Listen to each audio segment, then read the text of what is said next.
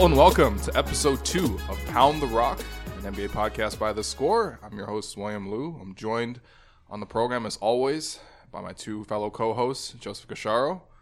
What's going on?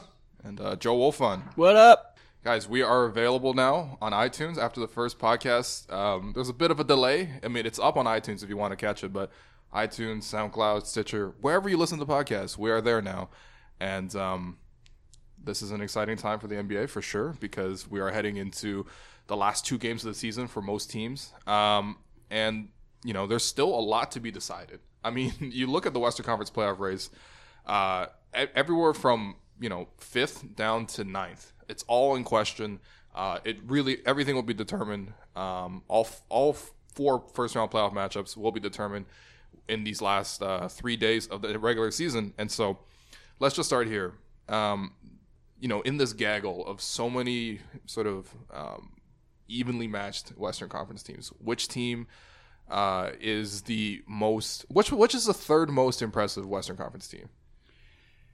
To me, it's the Blazers, I think. Just because I had the most faith in what that team is able to do on both sides of the ball. And to me, obviously, we're talking Warriors and Rockets as the top 2 teams in the West. And there are question marks about every team beneath those 2 teams. Mm-hmm. But the Blazers, to me, just check the most boxes. And I know their offense has really fallen off this year. But the fact that their defense has been so consistently solid pretty much from start to finish, and their offense has started to come on a little bit in the second half of the season. And they also just have a guy in Damian Lillard who can pretty much take over a game at any moment. And between him and CJ McCollum, I have faith in their ability to score when they need to. And I was a little bit skeptical of their defense early on in the season, but it's really borne out over the course of the year. And I think what Jusuf Nurkic has been able to do on that end has been really impressive. Lillard's much improved on that side of the ball, I think.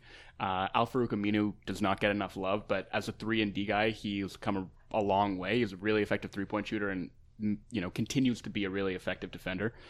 And I think their bench has been pretty underrated as well. Shabazz Napier's had a great year. Mm-hmm. Ed Davis, perpetually underrated, a fantastic rebounder and a really solid interior defender as well.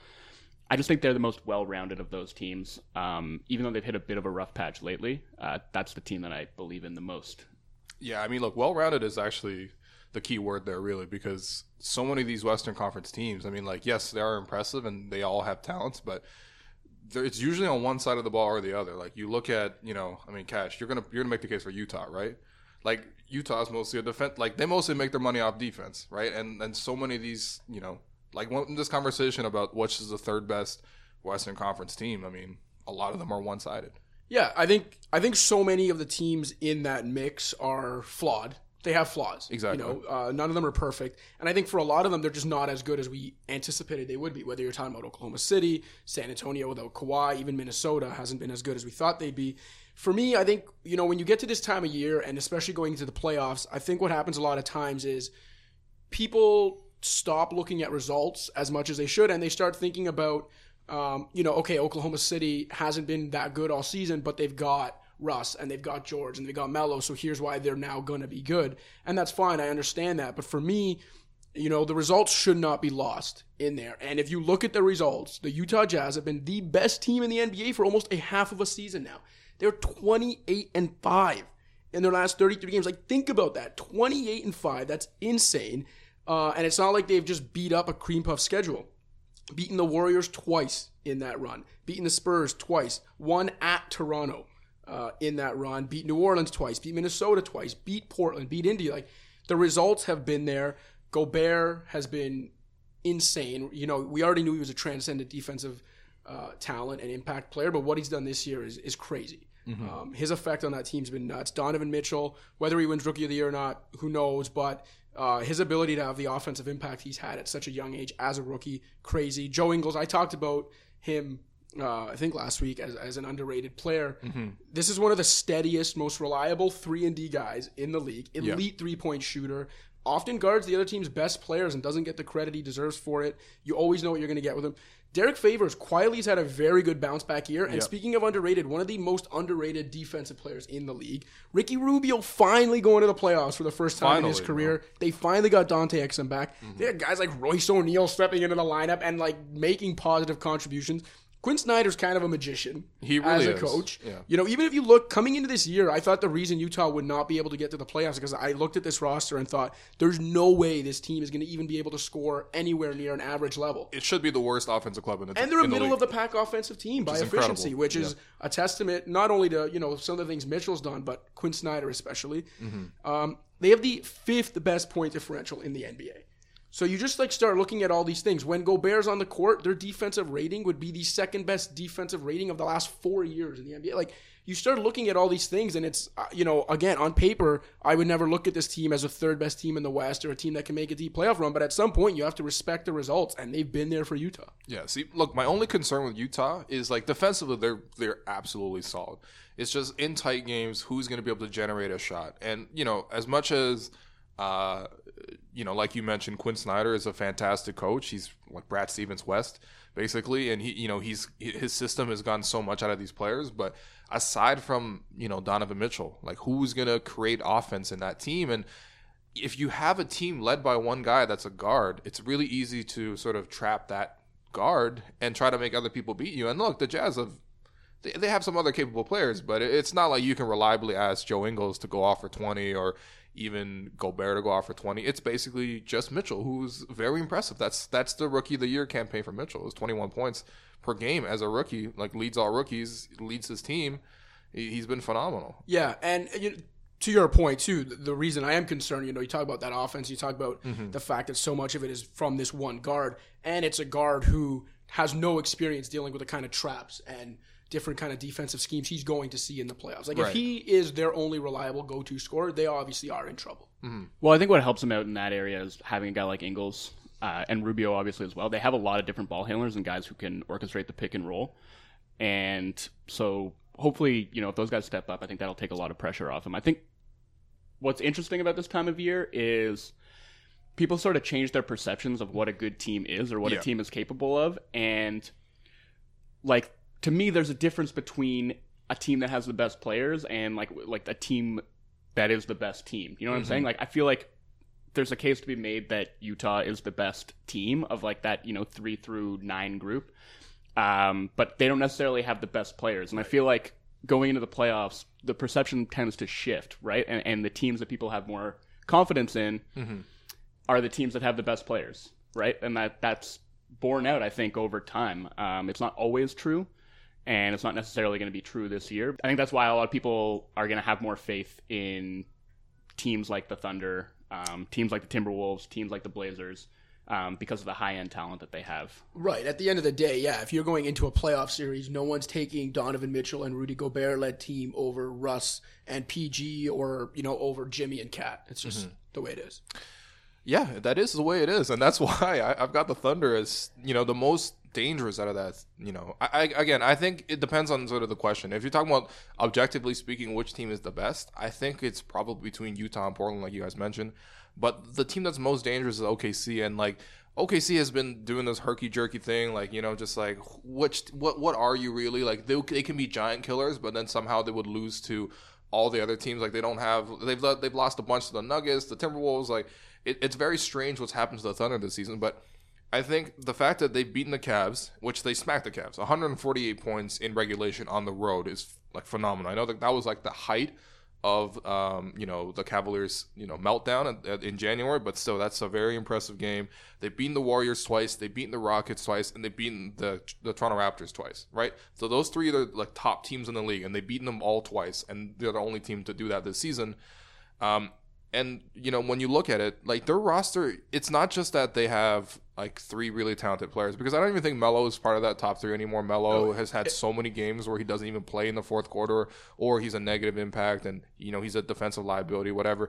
But I mean, like the third guy is really Steven Adams, and Steven Adams has been so good on this team. And And the reason why Steven Adams is really good on this team is because Russell Westbrook puts so much pressure going downhill. And when Russell Westbrook is having one of those games, he is legitimately one of the best players in the NBA because he is like so physically overwhelming and so like single-minded in getting to the basket and attacking that he will break you down. And so you will send help, and there's Steven Adams getting offensive rebounds. Paul George, if he could somehow find his shot. It's not great that he said something feels weird about his shot mechanically right now. You don't want to hear that out of your second best player, but on their best day, OKC can beat anybody, and that's what they've shown this season. It's just that they've been really inconsistent. They lose games they shouldn't. They're like the Wizards of the West, and that's just where they're at right now. But in terms of, I guarantee you, like I don't think the Rockets want to see the Thunder, and I don't think the Warriors want to see the Thunder in the first round. Yeah, I mean, I said last week I think that would be a pretty tough matchup for the Warriors if that ends up being a first round series. And to me, Steven Adams, his ability to offensive rebound is like one of the most elite skills that any player in the NBA has, and it plays up on this Thunder team because you have Westbrook, who is the guy who's so aggressive going to the basket, and it allows him to change his mentality, I think, where he is just willing to kind of put his head down and throw up a shot with the confidence that if it doesn't go in or if he doesn't get a foul call, that Adams is going to be there to basically clean that up, and they're going to get an extra possession out of it, or they're going to get a clean look at the rim off an offensive rebound. So that's really valuable. His screen setting is incredibly valuable, and he's a really good defensive player. I think he's actually like the perfect complement to Russ and PG. Yeah, I mean, for like sure. you were saying, Melo is not that third guy. Melo is a guy that they need basically to spot up around pick and rolls and knock down catch and shoot threes. Adams is the guy who they need to do a lot of the dirty work, and he's done that really effectively. So their win profile is really impressive, and the most impressive of those kind of like second tier teams in the West. But again, I just like the consistency hasn't been there at all this year. So yeah, and look, I think the one thing with OKC is also like their bench has been so putrid all season that in the playoffs when you can cut down the rotational minutes and you can get it down to a strict 7-8 players, then you're looking at a much more different OKC team where you're not sort of randomly shuffling through guys like Josh Eustace in the middle of a game hoping that he can give you something. You just cut that down to Raymond Felton's your backup point guard / shooting guard. I guess Patrick Patterson is your backup center / power forward. And you have Alex Abrinas to shoot. That's it.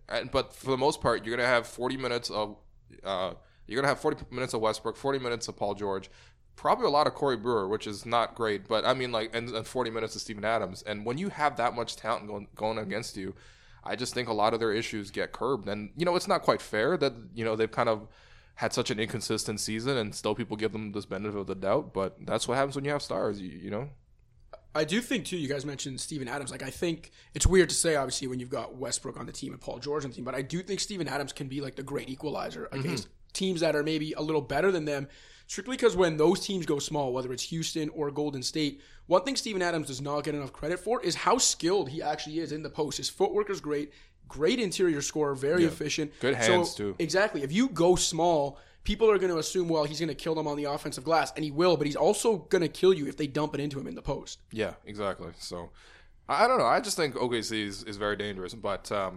ironically, OKC might still miss the playoffs. And so let me just ask you guys, which Western Conference team has the most to lose by missing out? Because right now it's a game of musical chairs, and there is 5 teams vying for 4 spots between 5 and 9. And based on the last 2 games of the season, for these teams, you could have one team that's going to miss out. So which team would be most devastated basically by missing out on the playoffs? I think it's got to be the Thunder. And this is what we were talking about. Like, they can beat the best teams in the league. They have 2 games to finish the season against Miami and Memphis. And would any of us be shocked if they lost both of those games? Like, yep. That's, Miami's a hard place to play. Yeah, it really is. They need one win to get in. And so you assume that they'll win that Memphis game. But again, like, I just don't know with this team. So for them, like, obviously the big thing that's at stake is Paul George and his free agency, and he hasn't been shy talking throughout the season about his dalliance with LA, The Lakers have already been fined for tampering with him. It's no secret that he is interested in playing there. That doesn't necessarily mean that he's going to go and sign there, but it's obviously been on his mind. And he's also said all the right things about potentially wanting to stay. But if they miss the playoffs, I mean, I think that kind of takes a blowtorch to their free agent sales pitch if this team couldn't even make the playoffs. And again, the noise around Russ, I think, is only going to get louder if that happens too. It's actually been kind of curious that there hasn't been that much noise around Russ, right? Because there's always so much talk about Russ, but Russ has kind of faded into the background this year. Like he's more than likely going to end the season with another triple-double. No one's talked about his triple-doubles all season. And also, like, I'm surprised people haven't questioned Russ more about the fact that he's gotten better teammates, especially more accomplished teammates. And the results are the same as he had last year. Especially when you consider that, and I know other people have talked about it too, but the fact that part of his no help last season in Victor Oladipo goes to Indiana and becomes a top 15, top 20 player in the NBA. Even a guy like Sabonis, like he had 30 points over the weekend, right, in a game. I'm not saying that these guys are, were fantastic, like can't miss guys, but you look at that and then you look at how like George and Melo's numbers have tailed off when they've gone to OKC. Like it's just the case against Westbrook is there to be made if someone wants to make it, especially if they miss the playoffs. Yeah, for sure. And if you look at just the talent that has cycled through that organization, it's insane. To lose another guy, who has superstar talent for nothing would be so devastating and so crippling for that team. I can't even imagine. And it's not going to get any easier for them to attract players to come and play with Russ when they see, the kind of, I don't want to say that like he doesn't elevate the talent around him, because I don't think that necessarily falls on him. I don't think it's his fault that Melo's had such a poor shooting season. And I do think Paul George has had a really good season. And I also think if you listen to what Victor Oladipo has said about his year in OKC, he'll credit that year for the turnaround that he's had in Indiana. So I don't think that you can lay that all at Westbrook's feet. The big issue to me is the fact that he still hasn't figured out how to play off of the ball. Yeah. Part of that is just the fact that he's not a particularly dangerous off-ball shooter. He also doesn't move. He just stands in one place. He stands in one place, and so there's a lot that goes into that, right? Like when he has the ball, he is taking a lot of contact. He's looking to get to the rim almost every time. He plays a very physical game, so it's understandable that when he doesn't have the ball, he wants to take a breather and puts his hands on his knees. But yeah, he doesn't move around. He doesn't create any kind of gravity, and that makes it really difficult, I think, for the guys who play with him to spread their wings, right? Because it doesn't make sense to have anybody else dominate the ball when they're playing with Westbrook, because that kind of just kills your spacing and it kills your offense a little bit. So I don't know how you work around that problem. Probably an overrated defender too. Like I don't want to pile on Russ. We all listen. I think Russ is a top phenomenal 10 player in the NBA. All NBA player. Guy averaged triple-double last year. I don't want to pile on him. He is a transcendent talent, but when you do start to look at the flaws in his game, he's a very overrated defender because people just look at him, they see how physical he is. They see the steals. Exactly. And they'll see like a night like Saturday when he actually did lock up James Harden on 2 or 3 possessions in the fourth quarter, and they think, like Russ, he's one of the only point guards that actually defends. But he's actually not a great defender, and he spaces out way too often. Like you guys said, he's the same way he stands around on offense with his hands on his knees, he does it on defense sometimes too. Like he just spaces out way too often. That said, OKC, third most dangerous. All right? Third most dangerous. Trust me, OKC on a good day is third most dangerous, as good as anybody. Also, I think for that reason, the fact that they could reasonably be argued as, the third most talented team in the West, like for them, that makes it that much more devastating, I think, if they miss the playoffs, right? And I just think if that happens, and if PG leaves, and if you're stuck with Melo making $25 million. Yeah, that's right. Melo's going to opt in. It's going to be a bit of a mess. And if Paul George makes even the slightest, subtlest insinuation that the reason that he left was like he didn't feel like he fit in, or he didn't feel like, he was getting enough touches, like whatever it is, like it could be so subtle. People are going to pick at that wound, and they're going to, the noise around Westbrook and whether he's a good teammate, whether anyone should want to play with him, how good a team can be with him as their best player, like that's just going to increase tenfold. Yeah, you only get one crack at the whole "now I do what I want" marketing play. Like the first time it was cool, Katie left you. If it happens a second time, you're not getting that Cardi B "I Like" track to do version 2. It's not happening. That's going to be Steven Adams next year. Yeah. Steven Adams just. Yeah, 10 offensive rebounds. He's gonna get his own Lord track, I think. Yeah. Nice. Yeah. Yeah, I mean, I basically agree with the fact OKC's got the most to lose, but play a little bit of devil's advocate. I think you can also make the case for Minnesota. Oh, yeah, definitely. I think you look at what they did the last couple of years, starting with giving Tibbs the president and head coaching job, and then disappointing on the defensive end under Tibbs last year, and Cat regressing defensively, and then they go out and get Jimmy Butler. Yeah. And I know the trade for him was a no-brainer, don't get me wrong. Yeah, for but sure. Still, giving up a piece like Zach LaVine, Even Lauri Markkanen. yeah, and Lauri Markkanen, the pick that turned into him, those are significant assets. Chris They're Dunn not as was good a as Jimmy top 5 pick. Yeah, like those are significant assets. And so to give that up to get Jimmy Butler because you're going all in on win now mode. Right. And you've got Tom Thibodeau as your head coach. And Andrew Wiggins is going to start making a gajillion dollars next year. I think there's a lot of reasons why this team has the most to lose. They have the second longest playoff drought in NBA history. Yeah. Thank And God we- for the Kings. And I think it's actually the Warriors. It was the Warriors, I believe, or the Clippers. One of them had a longer drought in the Haven't the 90s. Kings missed the playoffs since like... No, the Timberwolves' current playoff drought is longer than the Kings' current playoff drought. 14 years. Yeah, and it's the second longest in NBA history. So you take that into account. Again, you take into account them moving the assets they did to go get Jimmy Butler. Jimmy Butler, his 2019-20 season is a player option. So really after this year, he's got 1 year left. Yeah. And if the Timberwolves don't make the playoffs this year, now you're going into next year with Jimmy Butler potentially as a 1 year rental if you're looking to trade him.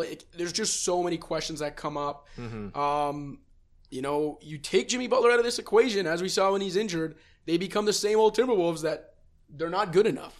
So if they don't make it this year and then questions start to come up about Jimmy, you got to ask the question of whether Tom Thibodeau even deserves his job anymore if they don't make the playoffs this year. That's a team with a lot to lose. Yeah. Especially since this is their all-in move. Yeah. They made their all-in move. They signed Taj Gibson. They signed, Jeff Teague to a big contract. They even signed Derrick Rose as like a late season addition, which, I mean, Tibbs does so many things well and is such, like, in terms of preparing for a game, I don't think there's any coach in the league better than Tibbs, as meticulous as Tibbs. But then, he also just brings along, like, weird Tibbs tendencies, like crazy minutes. I'm only going to sign players from the Chicago Bulls. Like, it's strange. And if it doesn't work this year, and, like, you can point to the Butler injury, of course, that had a huge part in it.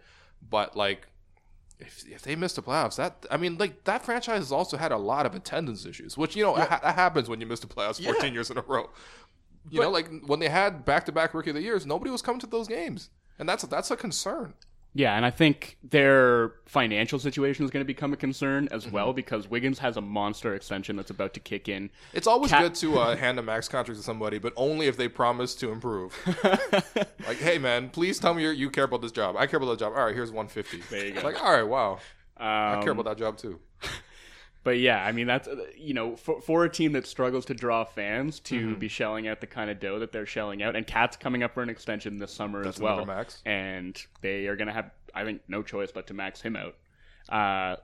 So suddenly you've got Cat on a max, you got Wiggins on a max, you have Teague on like a $20 million a year deal, and you're 1 year away from Butler basically being an unrestricted free agent. So they need to start getting some playoff reps for their younger guys, for Wiggins, for Towns, and they need to start making some meaningful forward progress. Like, it's just, it's time. Yeah. Yeah, and the thing is, too, like Will mentioned, the Butler injury obviously hurting them, and that's fair, obviously. Oh, more you than take fair, the best player off any team for as long as he was out, it's going to hurt. But I think it also highlighted how little progression has been made within their, whether it's Cat or Wiggins. They're not getting better. Like, Towns is a phenomenal offensive talent, don't get me wrong. And he should be a great defender, but he's not. He's a terrible defender. Andrew Wiggins, for all of his physical gifts, should be a good defender. He's not. So, again, the Butler injury is a fair thing to point to as an excuse, but it also highlighted some very concerning flaws in that roster. Speaking of concerning flaws in a roster, the Sixers apparently no longer have any of those. The Sixers are the hottest team in the league. 14 straight wins, dominated the Eastern Conference. A lot of narratives about how maybe they can win the Eastern Conference. Maybe they can be that team to knock off LeBron. I mean, early in the season, it was how Boston can challenge Cleveland. Middle of the season was how Toronto can challenge Cleveland. And now here comes the Philadelphia 76ers, the Atlantic Division, back and alive and thriving. 3 50-win teams. The Sixers winning 50 wins for the first time since Allen Iverson stepped over Tyronn Lue and went to the finals. I mean, it's the Sixers, like, the hype for the Sixers is crazy right now. And Wolfon, let me just get your thoughts on, like, how far can the Sixers team go? And is it, like, mostly hype right now, or is it actually, like, a reflection of how much quality they have? I don't think you could call it hype at this point. And I think if Embiid comes back healthy, whenever he does, if it's in the second round, I still have confidence in them being able to win a first-round series without him.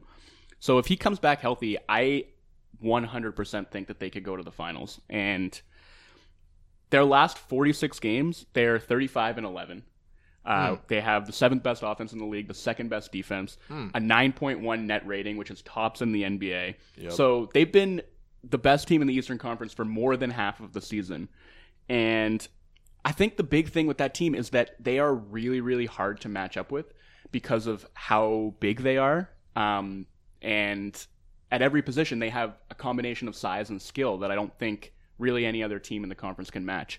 And if you look at the Cavs, I think for me, their big weakness is they don't really have any interior defense at all.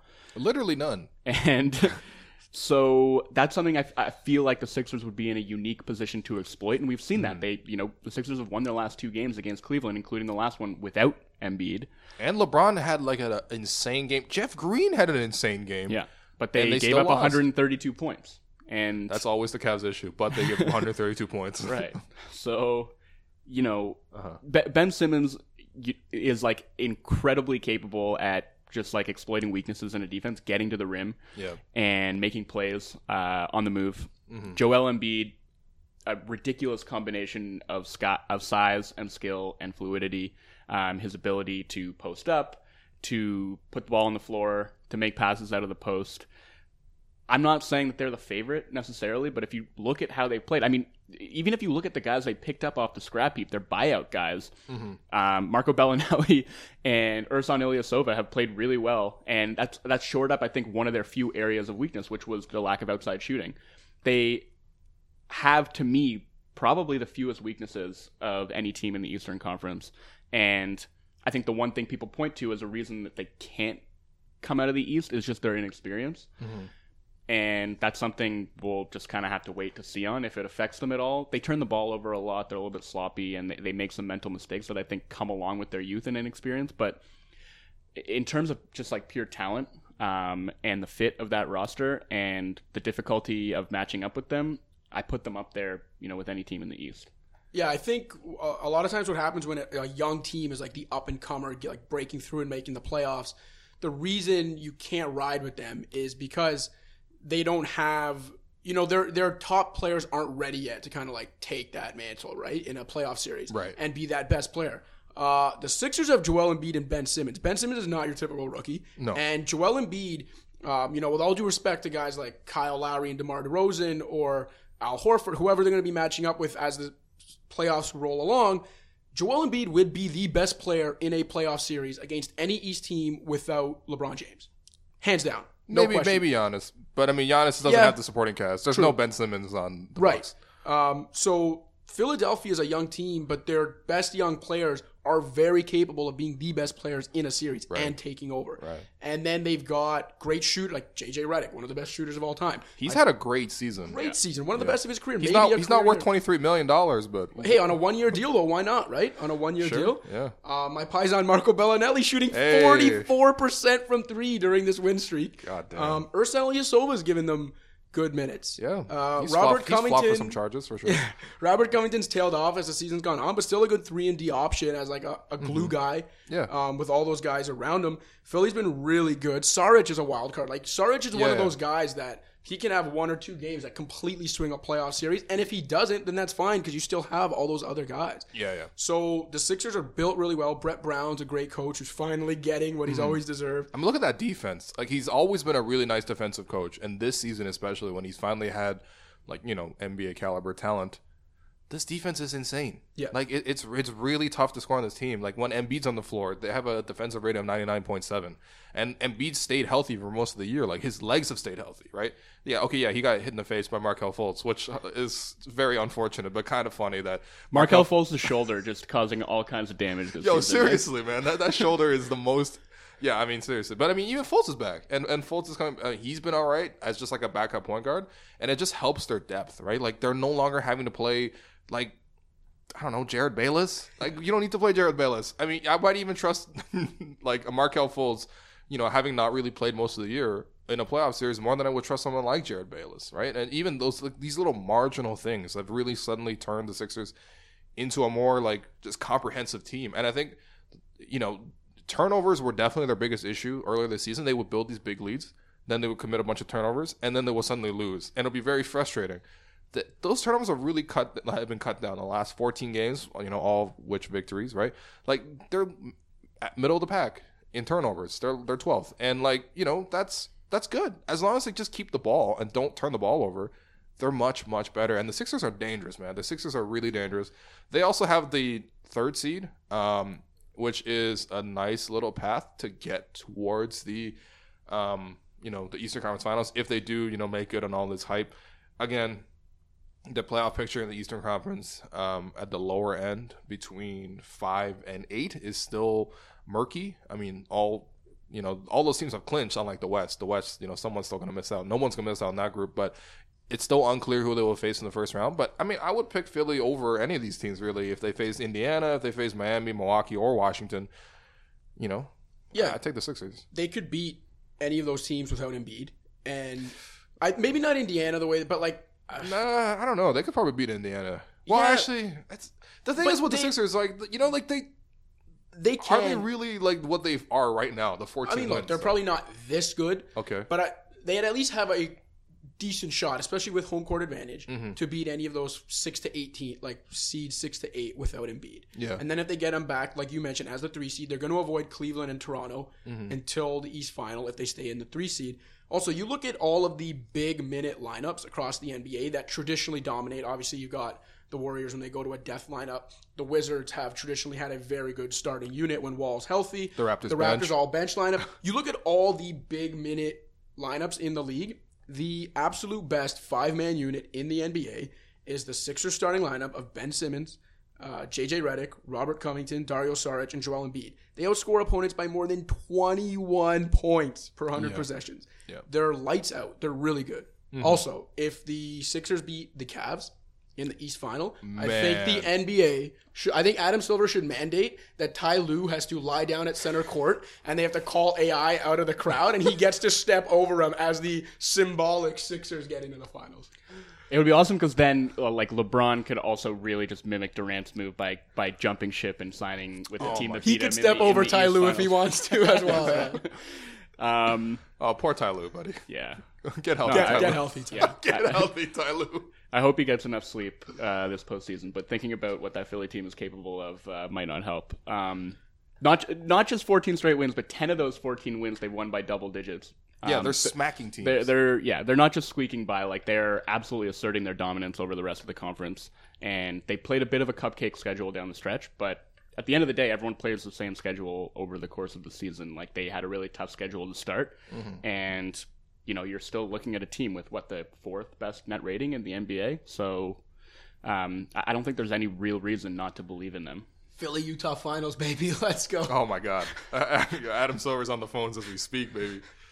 All right, let's take a quick break. We're going to come back on the other side with Make or Miss.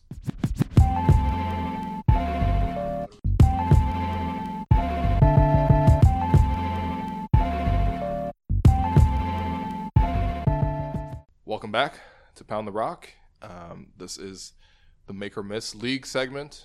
Shout out to Dwayne Casey, as always, for inspiring the name of the podcast and also inspiring the name of the segment. Make or Miss is a rapid-fire segment where we go through topics, and since this is the end of the season, we're going to talk about just the awards ballot, basically. And I think the one that's most easily decided, maybe the most interesting one, though, is Rookie of the Year. But, I mean, we already talked about that in the first podcast. Like, It's Ben Simmons. He's putting up 16 points, 8 rebounds, 8 assists, 1.7 steals, 0.8 blocks, defending, 1 through 4, basically everyone except for centers. He's been phenomenal. The Sixers have been phenomenal. We just talked up the Sixers. And, as much as, you got to give credit to guys like Donovan Mitchell, especially even Jason Tatum for stepping up for the Boston Celtics. And it's been a really nice rookie class, but it's Ben Simmons. So let's just move on to the rest of the awards. Ben Simmons for Rookie of the Year. That one's easy.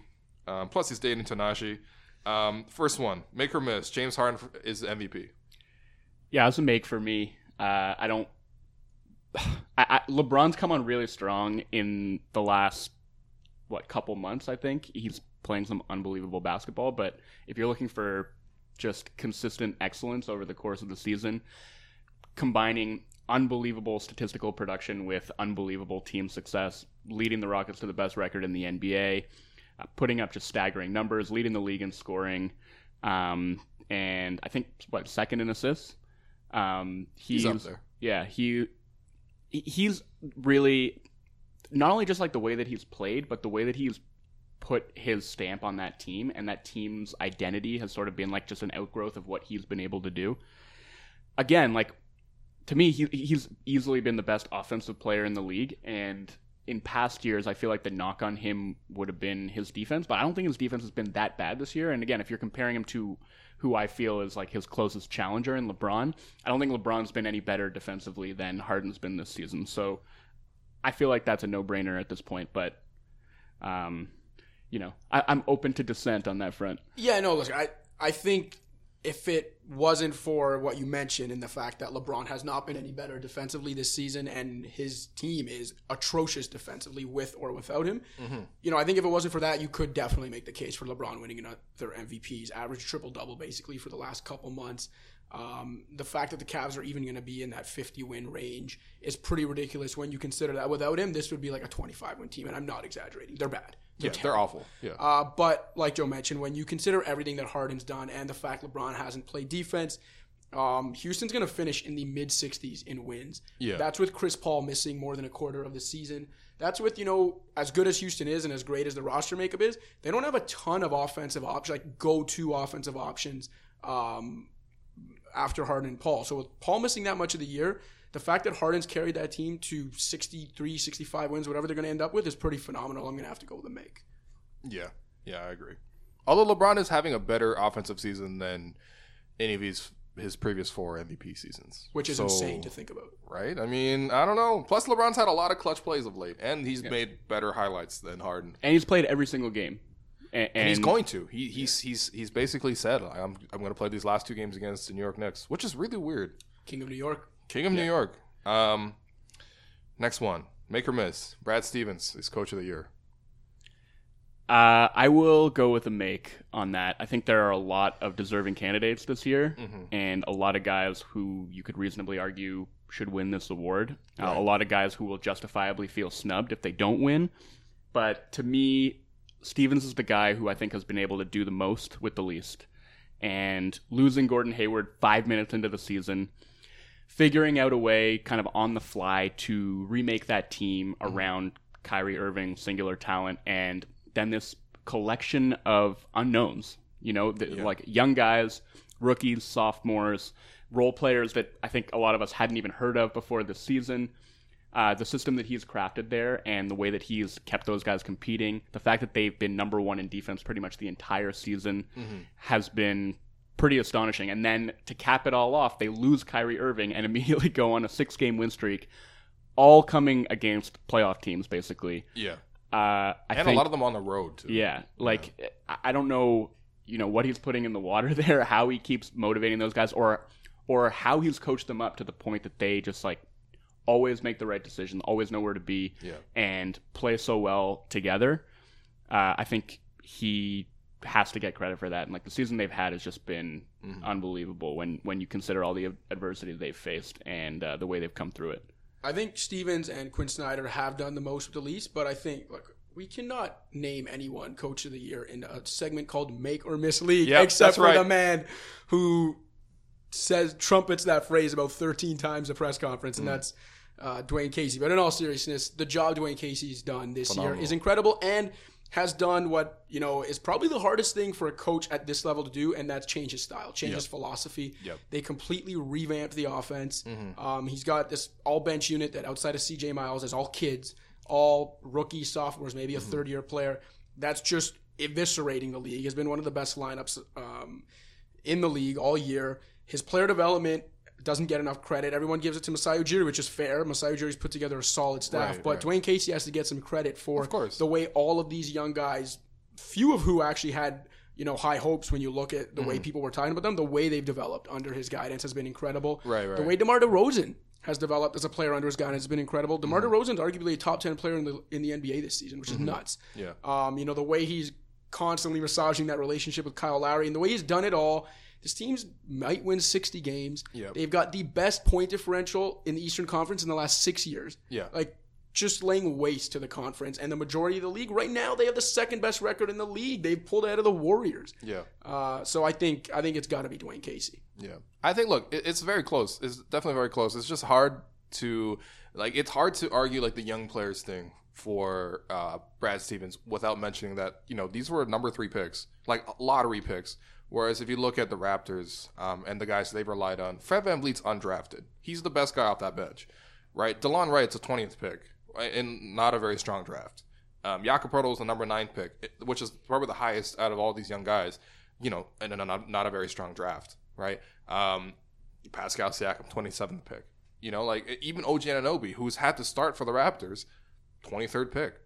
These guys didn't even have pedigree coming to the thing. So I would give the narrow edge. I think these two are very close, Stevens and Casey, but because the Raptors have, they're going to win. They've already won the East, the first time in franchise history.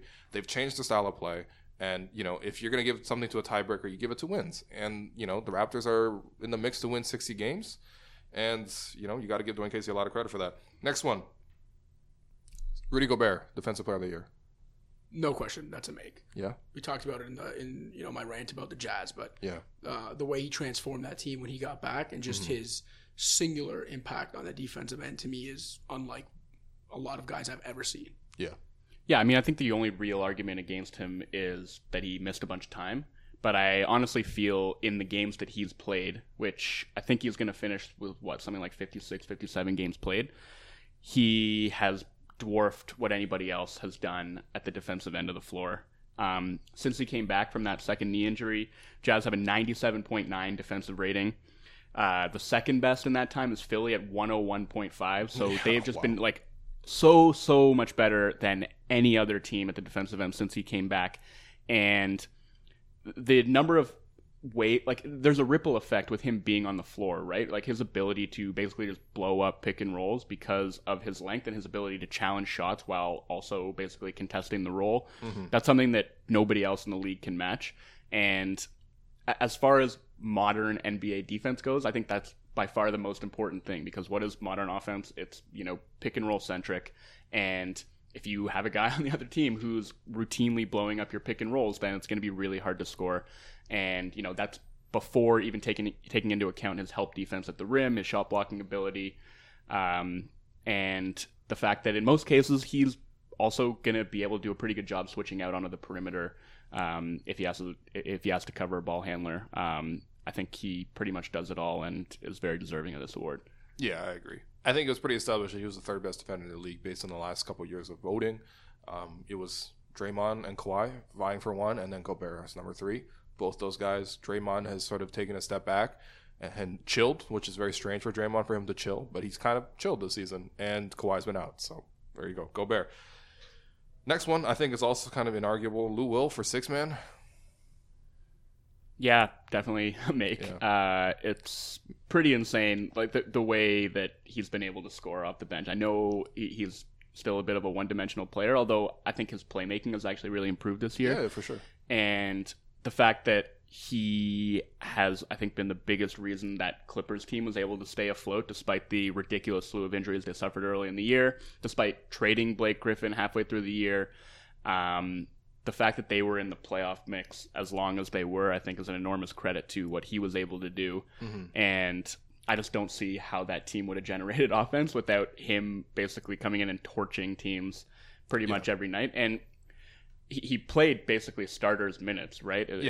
Just the fact that he came off the bench, but the fact that he was coming off the pine to average like 22 points a game, I think he took this award a long time ago and ran with it. Yeah, Chris Paul was right, man. The Clippers should run their offense through Lou Williams and not Blake Griffin. Lou Will said it himself, I think, talking about his candidacy the other day. He said first reserve to ever lead his team in scoring and assists. He's the sixth man, no question. Yeah, he definitely researched that. You think Lou Williams is on his computer on like basketball reference season game finder? Yeah, oh my God, that thing is hard to use. But very useful. Thank you, Basketball Reference, for everything. Victor Oladipo for most improved. I think that's also pretty obvious. Yeah, I think for both of those awards, they could be unanimous and probably should be. They should right? be, honestly. Easy makes. They're layups. Yeah, for sure.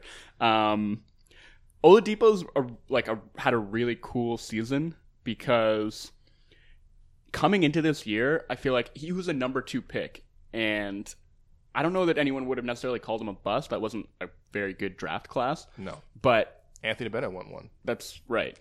And Jesus. Yeah, well, like Ben McLemore went in the top 10. Yeah. Anyway, that I think people probably would have said that as a number 2 pick, he was a disappointment.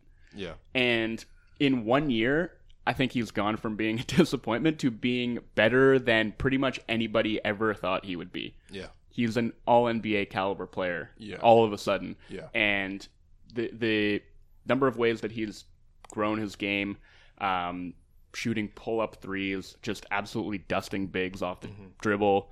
A nightmare in transition. Absolute monster in transition.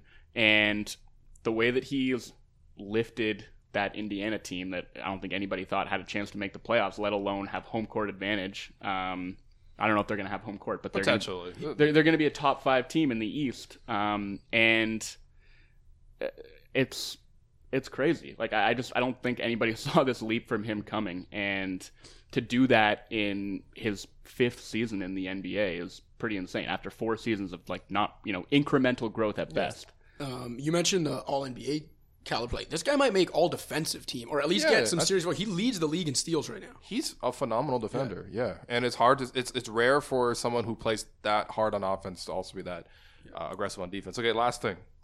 Danny Ainge for Executive of the Year. I'm going to go miss. Yeah, I'm also going to call that a miss. Okay, so who do you guys have? Because I think if you look at Ainge's profile here, sign Gordon Hayward, the star free agent of the offseason. It's big. Of course, Hayward got hurt, but you can't put that on him. Traded Isaiah Thomas and Jay Crowder for Kyrie Irving. Phenomenal. Just a phenomenal trade. Ultimately it's really the 2018 Brooklyn pick, but who knows where that ends up. But he has Kyrie Irving. Again, injuries should not change that, right? Like Kyrie Irving is one of the most... He should have known. He should have known. Maybe. Who knows? Apparently people did know that Kyrie did have this knee thing, but no one knew it was this serious. But still, they had Kyrie Irving. Kyrie was phenomenal for most of the year. And then the underrated one, he traded down from number 1 to get Jason Tatum plus another pick. That could be a lottery pick next or this summer, right? And Jason Tatum has been phenomenal. He's been better than even better than Markelle Fultz. Not even close, really. So, yeah, I mean, when you put it that way, I think go ahead. Oh, I'm going to go Daryl Morey. That's my pick as well. Yeah, and to me, I don't want to look down on signing free agents. Obviously, it's a very important part of the job in the NBA. Yeah. But I always judge executives a little more based on the trades they make as opposed to free agent signings, because free agent signings, at least a little bit, just have to do with what the player wants to do. You know what I mean? Yeah. And sometimes you don't even have much control of that. To me, the most impactful acquisition of the offseason was Chris Paul. Okay. And the salary cap gymnastics, if you remember, that the Rockets had to jump through. They were signing guys off the street. Exactly. to just to salary. make that trade It was crazy, yeah. So Tim Quarterman got signed. That's not a real person. Morey pulled that trade off. It ended up being, to me, the most impactful acquisition of the offseason. And then, I've talked about it before. I think outside of the Warriors being this once-in-a-lifetime team, for me, the Rockets are as perfect a team for the modern era, perfectly built team for the modern era, that Daryl Morey's, the architect of that. He's got this team that's the perfect blend of playmaking, shooting, switchable forwards, defensively. Yeah, Clint Capella has been a gem for them. For me, it's Daryl Morey. This team is just too good for it not to be him. Yeah, I mean, I think even beyond signing Chris Paul, just the way that he filled out that roster was really impressive. Like, he pushed all the right buttons, getting PJ Tucker, getting Luke Mbah-a-Moute on a minimum contract. Those crazy. guys have been unbelievable. And I think even going back a couple of years, there was a lot of head scratching, I think, when you signed Ryan Anderson and Eric Gordon to those deals. And I feel like you're really starting to see the vision behind those moves. And he has really put together a pretty much perfect team with these two ball-dominant guys who can absolutely go to work in isolation, surrounded by guys who can shoot from pretty much anywhere on the floor, and guys who can defend and allow them to switch everything on defense. And, you know, now it's not like they're just running teams off the floor and outscoring them. They also have a top 10 defensive unit. So I think, obviously getting superstars is really difficult, but then figuring out how to build a team around those superstars is even harder to me, because you see a lot of these stranded superstars in the league who are trying to drag these mediocre supporting casts to the playoffs, like Anthony Davis and Giannis Antetokounmpo. But then, you have the Rockets, who have managed to surround James Harden with a perfect supporting cast, and that's a credit to Morey. I think he deserves to be rewarded for it. Even a guy like Gerald Green, just quickly before we go to break, I mean, just like signing Gerald Green, returning him to Houston is just like a nice story because, he's from the area. But then for him to like actually come in and make impacts on games, such as that game winner he hit against the Phoenix Suns to keep their winning streak alive. I mean, seriously, like Daryl Morey's pulled a lot of good moves this year, but I mean, there's certainly a lot of deserving candidates. You can even look at a guy like Masai Ujiri in Toronto. Like the way he sort of had the vision to have all these young guys, step into roles, vacated by previous veterans, has been great. Even Kobe Altman, you can give Kobe Altman a ton of credit for reshaping his team at the trade deadline and bringing about this team that Kevin Pritchard, I mean, of Indiana, like that's also been impressive. So there's a lot of good candidates as always, but it's going to Danny Ainge, guys. Anyway. We're going to take another quick break. We'll come back on the other end, and we'll do our playoff flashback.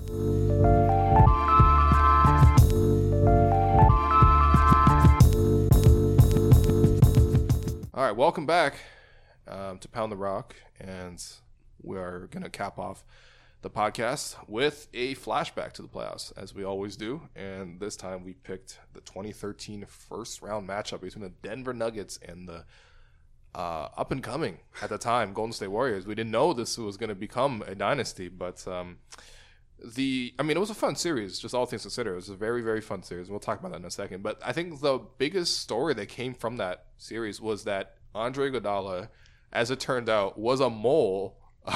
Andre Iguodala at the time was on the Denver Nuggets.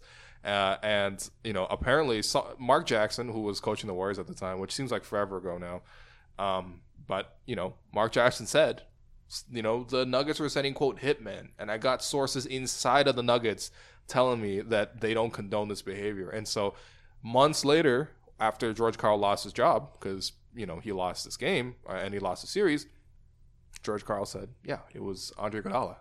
And so, and when you look at Andre, of course, he denied it. But, I mean, he signed with the Warriors that summer. He left the Nuggets to join the Warriors, and of course, it turned out to be a great decision.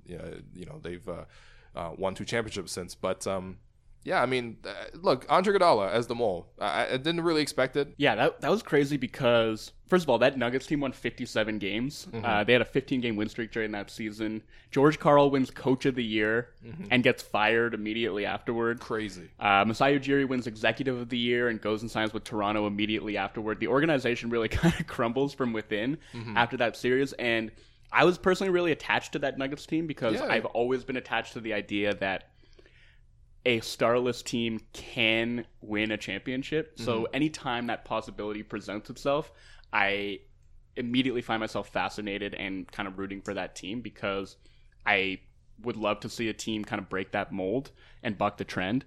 And that team to me was a team that seemed like it could do it because they had this really clearly defined identity. Yep. And they ran like crazy. They were a really strong defensive team. And they had this egalitarian offense that worked really well throughout the season. And then they get to the playoffs, and Steph Curry just absolutely nuked them, went off and ended the dream pretty much. And then suddenly, the Nuggets organization has to look in the mirror and figure out how to move forward after basically having its dreams blown to bits by a transcendent talent. Yeah, that to me, obviously the Iggy story was a big part of it, but to me the memory of that series is Steph Curry taking a flamethrower to the Denver Nuggets franchise. Yeah. That's what happened. Yeah. Denver won game 1 of that series at home. Yeah. And then games 2 through 4, which is basically what ended the series because Golden State went up 3-1. Yeah. Those 3 games, Curry averages 30 and 10 on 55, 50, 100 shooting. My God. Just eviscerates them. And then, like Joe mentioned, then the fallout from that is George Karl, after Coach of the Year, gone. Masai Ujiri, after Executive of the Year, leaves for Toronto. Yeah. The Iguodala fallout. Everything that happened after that. Also, when this series was happening, Steph Curry had not made an All-Star team yet. Yeah, that's right. David Lee was an All-Star that year. Yeah, that's right. Curry had not made everything happened for Curry after that year. That was really everyone knew who he was before that. He was a star at Davidson. He had these ankle injuries after, could never figure it out. That was the moment that made Steph Curry, that sent him down the path to turn him into what he is now. Yeah. And from the Nuggets standpoint, that was their 10th straight playoff trip. Right. Since then, since Curry went off on them in those 3 games, they have not made the playoffs since. Their attendance, they were always a middle-of-the-pack attendance team. Yeah. I think that year they were 14th. Since that year, 19th, 28th, 30th, and then this year slightly bouncing back up to 20th, though, still. Oh, wow. A lot of people came out to see Paul Millsap. That franchise has literally never been the same since that moment. That's what I remember. It's just what Steph Curry single-handedly did to a franchise. Yeah. No, seriously, a phenomenal, it's a really pivotal series is what it was. And yeah, I mean, Iguodala kind of gets to skate by it now because George Karl's reputation is way worse than anyone else's. I mean, I think Iguodala tweeted out the snake. Yeah, he was the first guy to tweet out the snake in the grass meme, right? Exactly, which obviously got brought forward by DeMarcus Cousins and a whole bunch of other players, really. But George Karl didn't do himself any favors with that book either. No. George Karl's one of those guys that was like, I'm going to speak the truth no matter how much it hurts you. And it's just like, no, it turns out you're just kind of a prick. It just kind of is what it is. So anyway, that does it for this podcast. Thank you to Cash and Wolfon for being on the show. As always, we're dropping these episodes on Monday. You can find us on iTunes, Stitcher, SoundCloud. If you have the Score app, which you should definitely get the Score app, you can find us there. And we'll be back next week to talk about the playoffs.